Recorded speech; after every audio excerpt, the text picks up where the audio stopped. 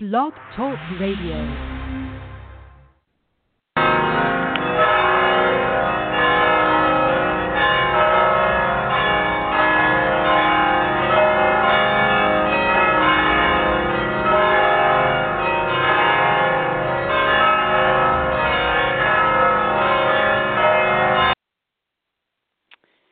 Hello, everybody. This is Marcy Ann, and I'm ringing the bells. These are the bells from the San Juan Capistrano Mission, California. They ring them when someone gets married, and for other reasons too, but mostly for the weddings. They ring the bells. And what we're going to be talking about here is women this year. So I'm probably going to be opening all the shows with ringing the bells. So, because I'm dedicating 2019 to the year of the divine feminine. You know what? We as women, in some misguided attempt to gain some kind of equality we think we don't have, in the process we've lost the mother and we've lost the wife. Because we as women now have lost our divine feminine position. And really no amount of yelling and screaming and using coarse language or packing a gun or marching with banners and demonstrating that we just aren't going to take it anymore is going to help. It seems that women are fighting today to be treated like a man. I mean, that's how it looks to me. Probably a feminist would say, I just want to be paid as much as a man for the same job. However, in the process, what has really happened is that the man has been emasculated and told not to be a man anymore. Don't worry, I can handle it, says the woman. And since the man's true desire is to see the woman happy, he just steps back and says, okay. All the while scratching his head because he just hasn't got a clue about why the woman is acting this way or what to do about it. And meanwhile, the children are just growing up, being parented by the government, the schools, and minimum wage caregivers who are on their cell phone. Recently, I've been reflecting on how women are being depicted on television and advertising right now.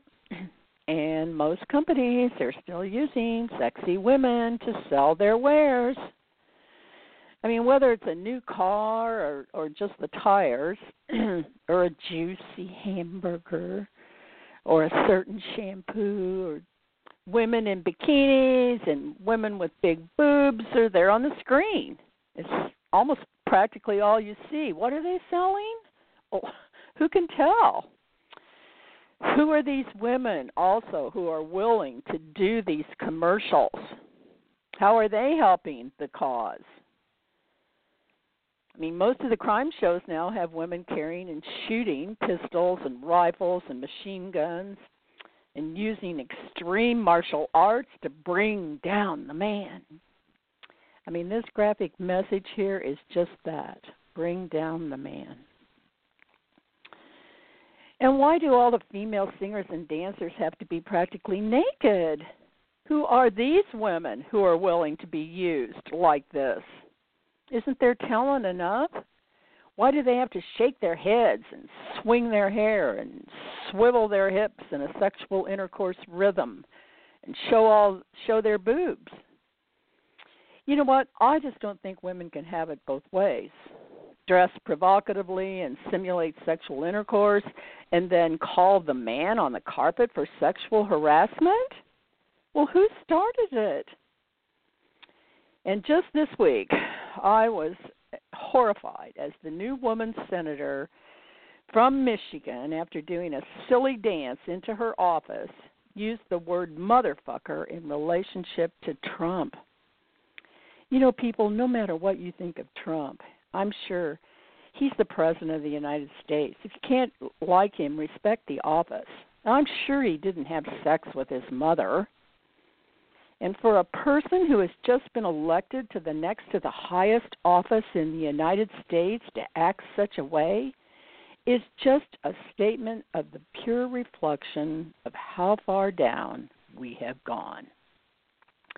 And we are going to continue to descend as long as women act like this. And it's accepted. A current talk show, which is described as from the female perspective, also warns you of strong, coarse language. So the gals on this show probably would cheer for this motherfucker senator from Michigan. I don't watch that show because it never portrays my female perspective on things.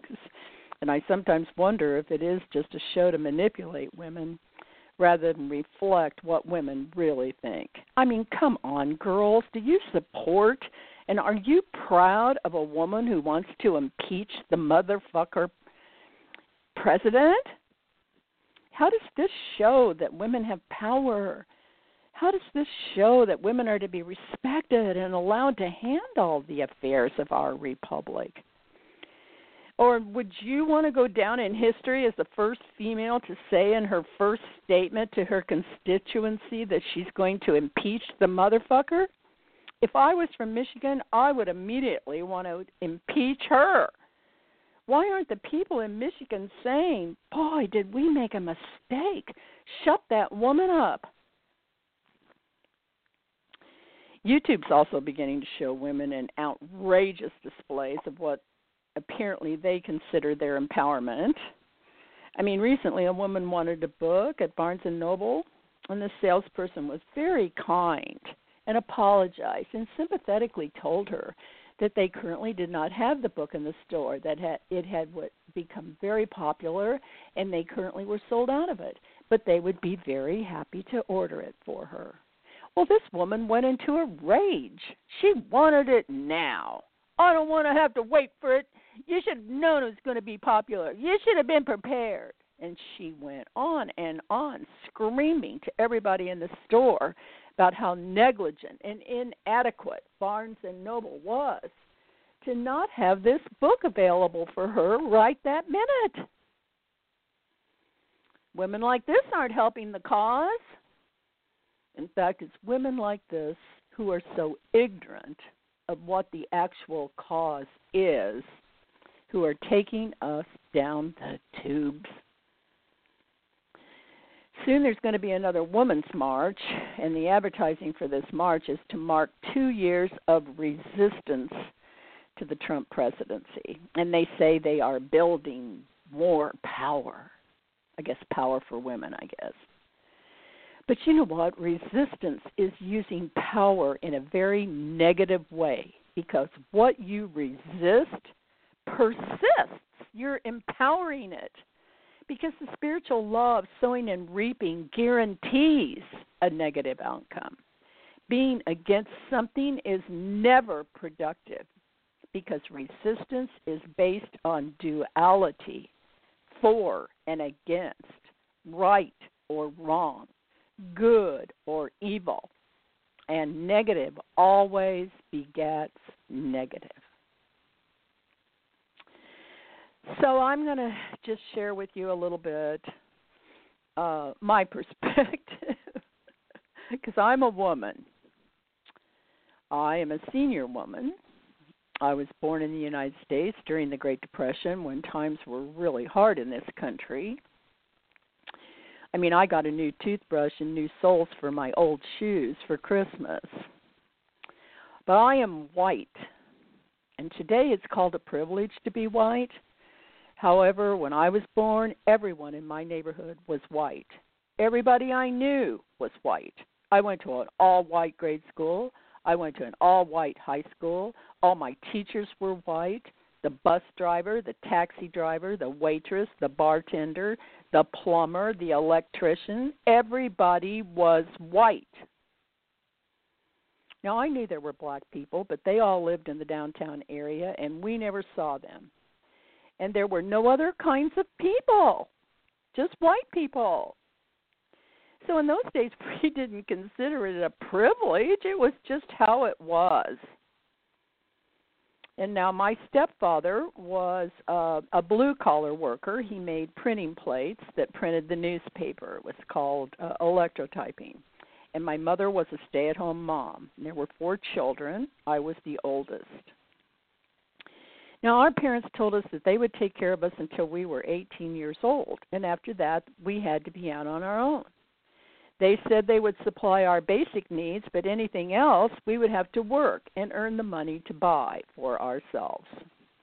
So I was walking dogs and running errands for the older neighbors by the time I was 8 years old, and I also had a newspaper of 100 customers. You know, this paper route was in our family for 11 years. It went through all the kids. And by 10, I was babysitting, and I had saved enough money to buy me a bicycle and a radio. At 14 years old, I got a special work permit to work at the drugstore down at the corner, which was 3 blocks from our house. So I went to school and then went to the drugstore and worked from 3 to 11 p.m. And I would walk home those 3 blocks by myself at 11 p.m. with no worries.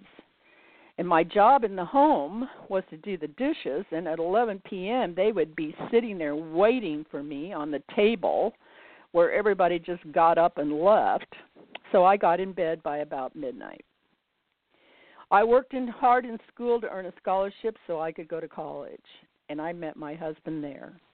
He was in his first year of law school, so we got married, and I quit school and went to work for the next 2 years so he could get his law degree. Nobody helped us.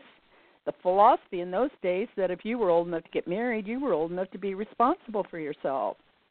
And after he graduated and passed the bar exam, we went into the military for 2 years, and then when he got out and affiliated with a local law firm, we began our family. I was a stay-at-home mom. I lived on what my husband made. And when you first start out in a law firm, you don't make a lot of money. And we didn't have credit cards. So what he earned is what we had to live on. And I took great pride in making our life as wonderful as possible on what he earned. Were there other people who had more money than we did? Well, of course there were. Were there other people who had less than we had? Of course. This is always going to be true. I have a friend whose husband is a doctor, and she told me one time, you know, Marcianne, we're the poorest couple in our group. And she had a 7,000 square foot home on 15 acres, and they had a boat and an airplane. And they were the poorest in their group. You know, there's always going to be someone who has more than you do. So the secret is to be happy at your level of accomplishment without comparing yourself to others. Accepting yourself and your abilities is one of the first steps to ultimate happiness in your life. And I have to tell you, this acceptance of yourself, especially if you are a woman, is a totally separate issue than making as much money as a man. Now, I can hear you now. What did she say? If I accept myself as a woman, I'm not going to make as much money as a man? No. The problem with only wanting to make as much money as a man is you're putting your value as a woman into dollars. And this is totally unworthy of us as a woman. We are priceless. And women are never going to find the validation they crave by a paycheck. No one can ever pay us for what we do because the position of the woman is beyond measure. It just can't be celebrated with a paycheck. That is never going to do it for us. Now, just let me tell you a little of my background, because I was a single mom, and I did not have a college education. 5 years old, my husband left, and I had these 3 kids, 12, 11, and 5. And remember, I had quit college to work so he could get his degree. So all I could do was get a $5 per hour secretary job. In the state of my divorce, there was no alimony for the woman. There still isn't today, just child support. So the 3 children and I lived on my $5 per hour secretary job and $60 per month per child from their dad. Now, women would argue today that I should have finished my college education before getting married. But my parents had told us that we had to be out of the house and on our own by 18. So I couldn't stay at home and finish college like kids do today. So I got married and helped my husband finish his college education. Well, 3 years into my life as a single mother, I met a gentleman at a meeting. He had just lost his wife. He was so nice and so really good looking. But I reminded myself I was divorced, and my church had taught me I couldn't be married again, as that would be committing adultery, and the church taught that adultery is an unforgivable sin, so I would go to hell. Now, these teachings are just some of what the Christian church taught me that is not true. And now we're getting down to the roots of the problem that women have. Remember, I said I was born in the United States. I am a woman, and I am white.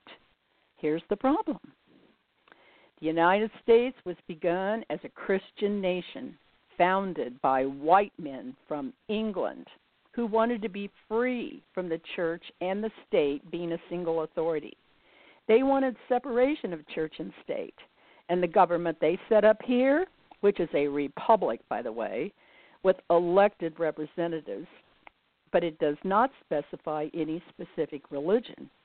Those men were Christians from the Church of England, and the Church of England was a part of the new church that was established when Martin Luther broke away from the Catholic Church. But when the new church was set up, the change was just basically not continue to recognize the Pope as the authority of God on the earth. But most of the other stuff that comes down to us came down through Catholicism. And all those things are still taught. And one of those at that time was that a divorced woman couldn't remarry. Even though in 1975, which is when this happened in my life, we were 400 years past the time Martin Luther wrote his grievances and posted them on the door of the Catholic Church. And we were 1,975 years past the time when Jesus was here. So we had 1,500 years of Catholicism on the earth, teaching the canons of the Nicene Council of 320 A.D., not what Jesus taught. Jesus' gospel has never been preached yet. We have been taught the canons of the Nicene Council of 320 AD, and I suggest you look that up. The Nicene Creed is something almost everyone in the United States used to be able to say. It's probably not that true now. But it was taught by celibate priests because you couldn't be spiritual and have sex. Of course, now we know the priests were having sex with all the young boys, while they were continuing to teach the Pauline theology. Wives, submit yourselves to your husbands. Suffer not a woman to teach a man. No woman could be an authority over a man. Be quiet in public. Ask your husband questions at home. Women were totally suppressed in Christianity. Remember, Christianity started in the Middle East, where women still today are considered suppressed. And the white men who came to this country to establish separation of church and state did set things up so we have freedom of personal religion. And our country was set up as a Christian nation. And whether you go to church or not, this is deep within our culture. The American culture